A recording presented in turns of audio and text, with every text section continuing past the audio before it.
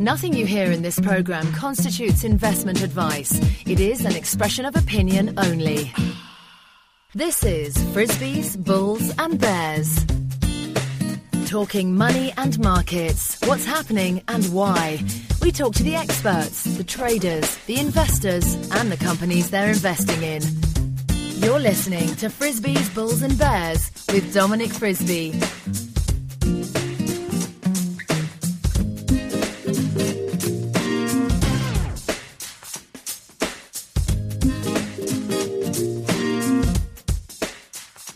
Hello and welcome to Frisbees, Bulls and Bears with me, Dominic Frisby. A reminder that you can subscribe to the show by clicking on the subscribe via email button on the left-hand side of your screen, and then every time I upload a new show, you will be notified in your inbox. That is the only email you'll receive, and shows are not uploaded on a regular basis, so it's a very good way to keep up. Now, I'm sitting in a hotel in central London with Thomas Robine. Thomas is the chairman of a gold exploration company called Yorbo Resources. Yorbo are operating in Quebec along the prolific Cadillac Trend, exploring for gold. Thomas, welcome to the show. Thanks very much for coming on. Why don't you start by giving us an overview of Yorbo, what you do and where you're doing it and what your plans are going forward? Yorbo is a company that's listed on the Toronto Stock Exchange on the main board under the symbol YRB.A.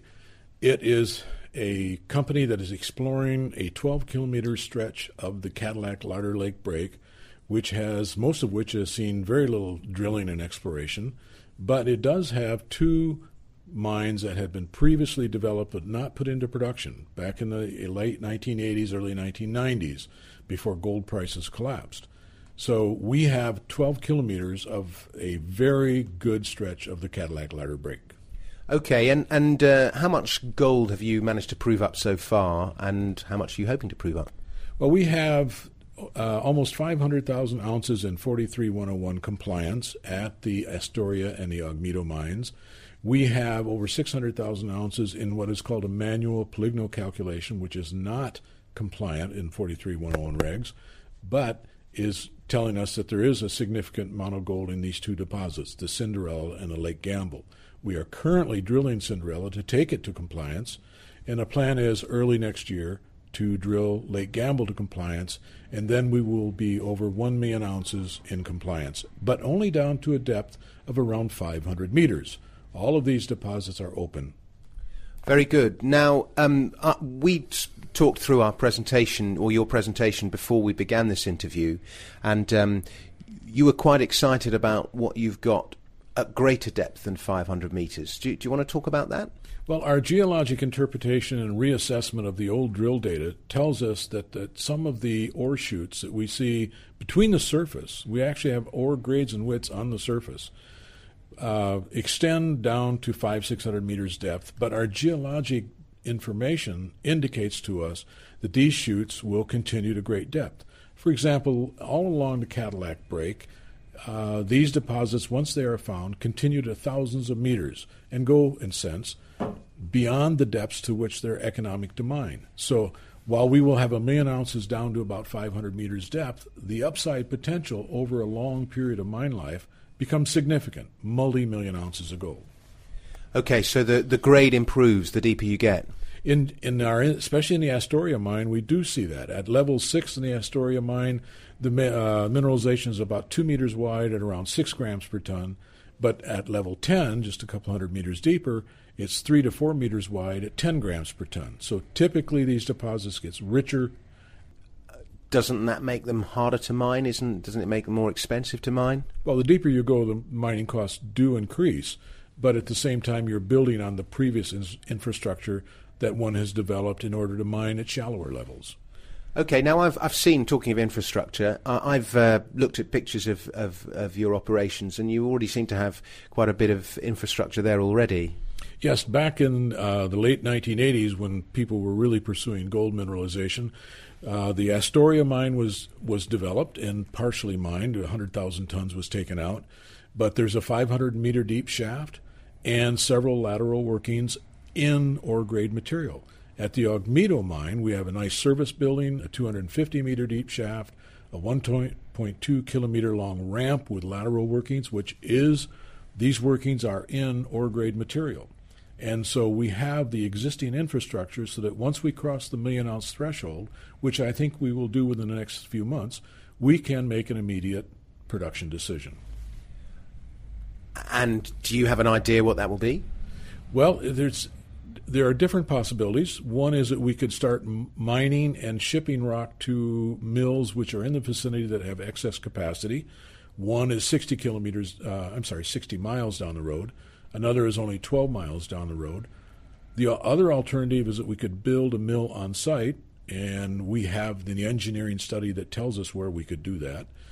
Or we could start off by mining rock and shipping it to a toll mill while we build our own mill on site. So there are many possibilities, and we'll have to come to that major decision point in the spring. Okay, who do the other mills belong to? These are operating mines, are they? Well, one is at Horizon is building a mill at the Joanna deposit, and Kirkland Lake has excess capacity at their Kirkland Lake mine. I see. Now, let's go back briefly to this, let's say, this mother lode that's sitting there at depth. Am I right in saying Agnico, who are one of your neighbours, drilled into your property, or they found something that borders on your property at depth? Well, several miles down the road to the east on the Cadillac Break, Yorbo had a property called the Ellison property, which was vended to Agnico Eagle. And when they start production on the Ellison property, the company receives a 2.5 net smelter royalty.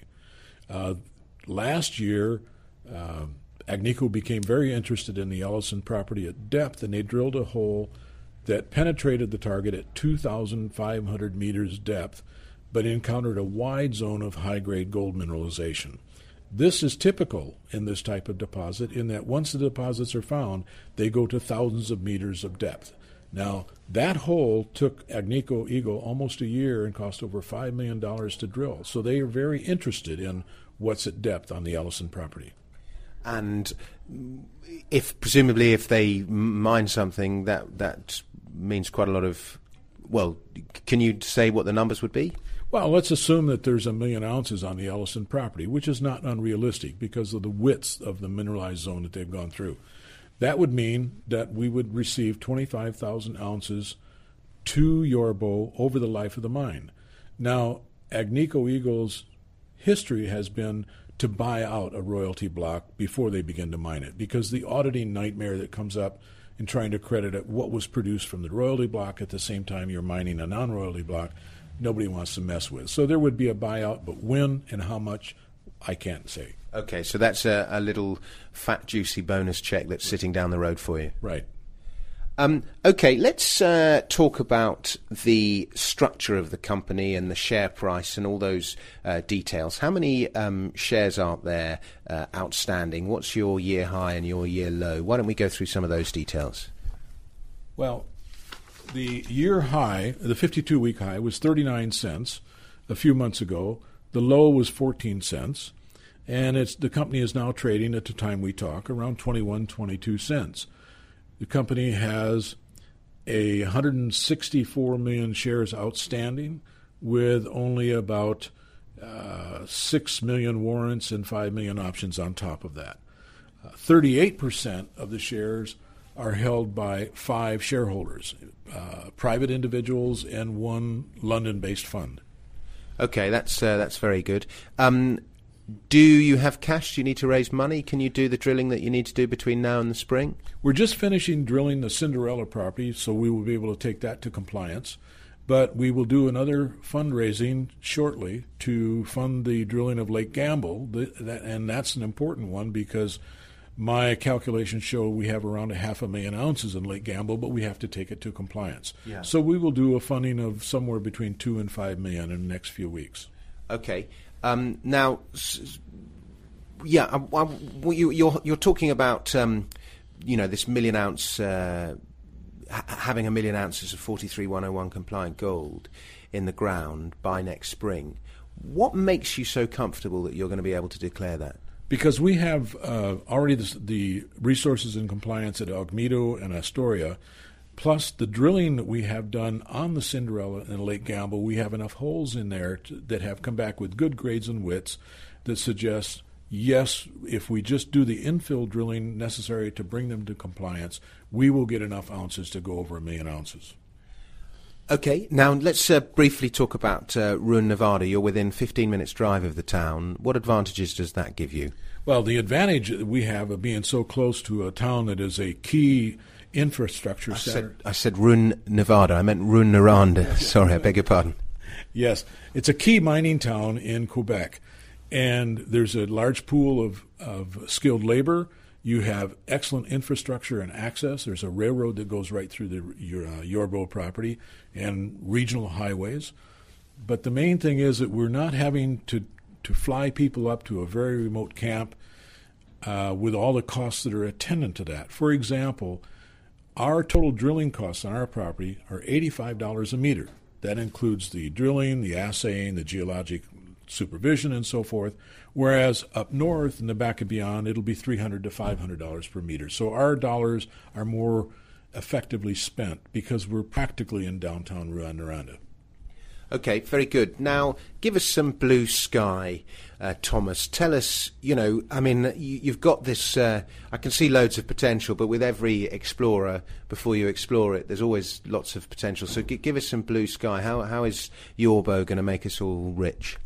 Well, recall that I said that we control 12 kilometer strike length of the break.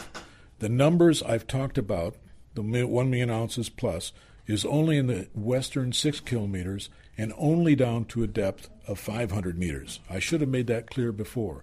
But so knowing that these types of deposits go to thousands of meters depth, then we can stair-step down and say, all right, if we have 1 million ounces at 500 meters, there's no reason you wouldn't have 2 million at 1,000 meters, 3 million down to 1,500 meters, and so on. And so there's tremendous upside potential. However, it's not practical to explore below 1,000 meters for a junior company. Once we have the 1 million ounces in compliance, that represents 7 or 8 years of production. So it is foolish, I think, to spend more money exploring for more ounces. Instead, we go into production and then do the exploration from our underground workings where it's simpler and cheaper to drill the projections to depth, and we do it out of cash flow. Very good. And production, how long would it take you to get into production, given that you already have quite a lot of existing infrastructure?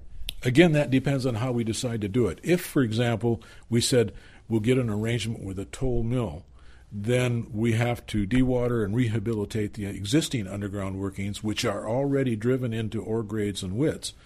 And so within, say, 8 or 10 months, we could be mining rock and shipping it to a toll mill. At the same time, we could be getting permits and so forth for construction of our own mill on site. So the shortest time frame, once the decision is made and the financing is in place, would be, say, 12 months down the road, we could be shipping some amount of gold. Ultimately, my objective is that we would produce 100 to 150,000 ounces per year, and probably with our own mill on site. But again, that's a major decision point that comes up early next year. Okay, now, how undervalued do you think you are, and why? I think the company is undervalued. Of course, everybody thinks their own company is undervalued. But the reason I say that is that in the Abitibi, in the last few years, companies have been given $100 to $150 per ounce of compliant gold as a market cap. So if we have achieved our goal of 1 million ounces by early next year, then we should have $100 to $150 million in market cap based on just the gold. But when you consider the replacement cost of the facilities and infrastructure we have, which would be $50 to $80 million, it's reasonable to say the company's market cap should be $150 to $200 million. It's currently $35 million. So this could represent a 5 to 7 times increase in the share price over the next year. Very good. One last question for you. A lot of these deposits along this trend have very low-grade ore at surface. I'm thinking of people like a Cisco, and it's very much a bulk tonnage, low-grade mining operation, which is the kind of name of the game there. But usually open pit. This isn't the kind of game that you'd be in because yours is a little bit deeper than at surface. Is that right? Well, we have ore grade mineralization at the surface, but it's not open pittable. It's narrow, in other words, 2 meters to 8 meters in width, true width. We would be operating an underground mine. And most of the gold that's been produced in the Abitibi has come from underground mines. It's only recently, especially with the Osisko, that they've found a large bulk tonnage low-grade mine. Now, our grades at our compliant resources range from 6 to 8 grams per ton. And if you consider a cutoff grade of 3.5 grams per ton, which I think is high, but that's the grade we have for our resource calculation, you still have a margin of 3 or 4 grams per ton, which at this time would give you $100 to $140 margin per ton. I think that our direct operating cost of production will be about $600 per ounce of gold produced. And gold's now at about $1,700, so that's an $1,100 an ounce margin. So this, even though will be an underground mine, it will be a profitable mine. Very good. Well, Thomas Robine, thank you very much. Thank you very much for talking to me. The company is Yorbo Resources. It's listed on the Toronto main board under the ticker symbol YRB.A, and the website is www.yorboresources.com. Yes. Very good. Well, Thomas Robine, thank you very much. Thank you.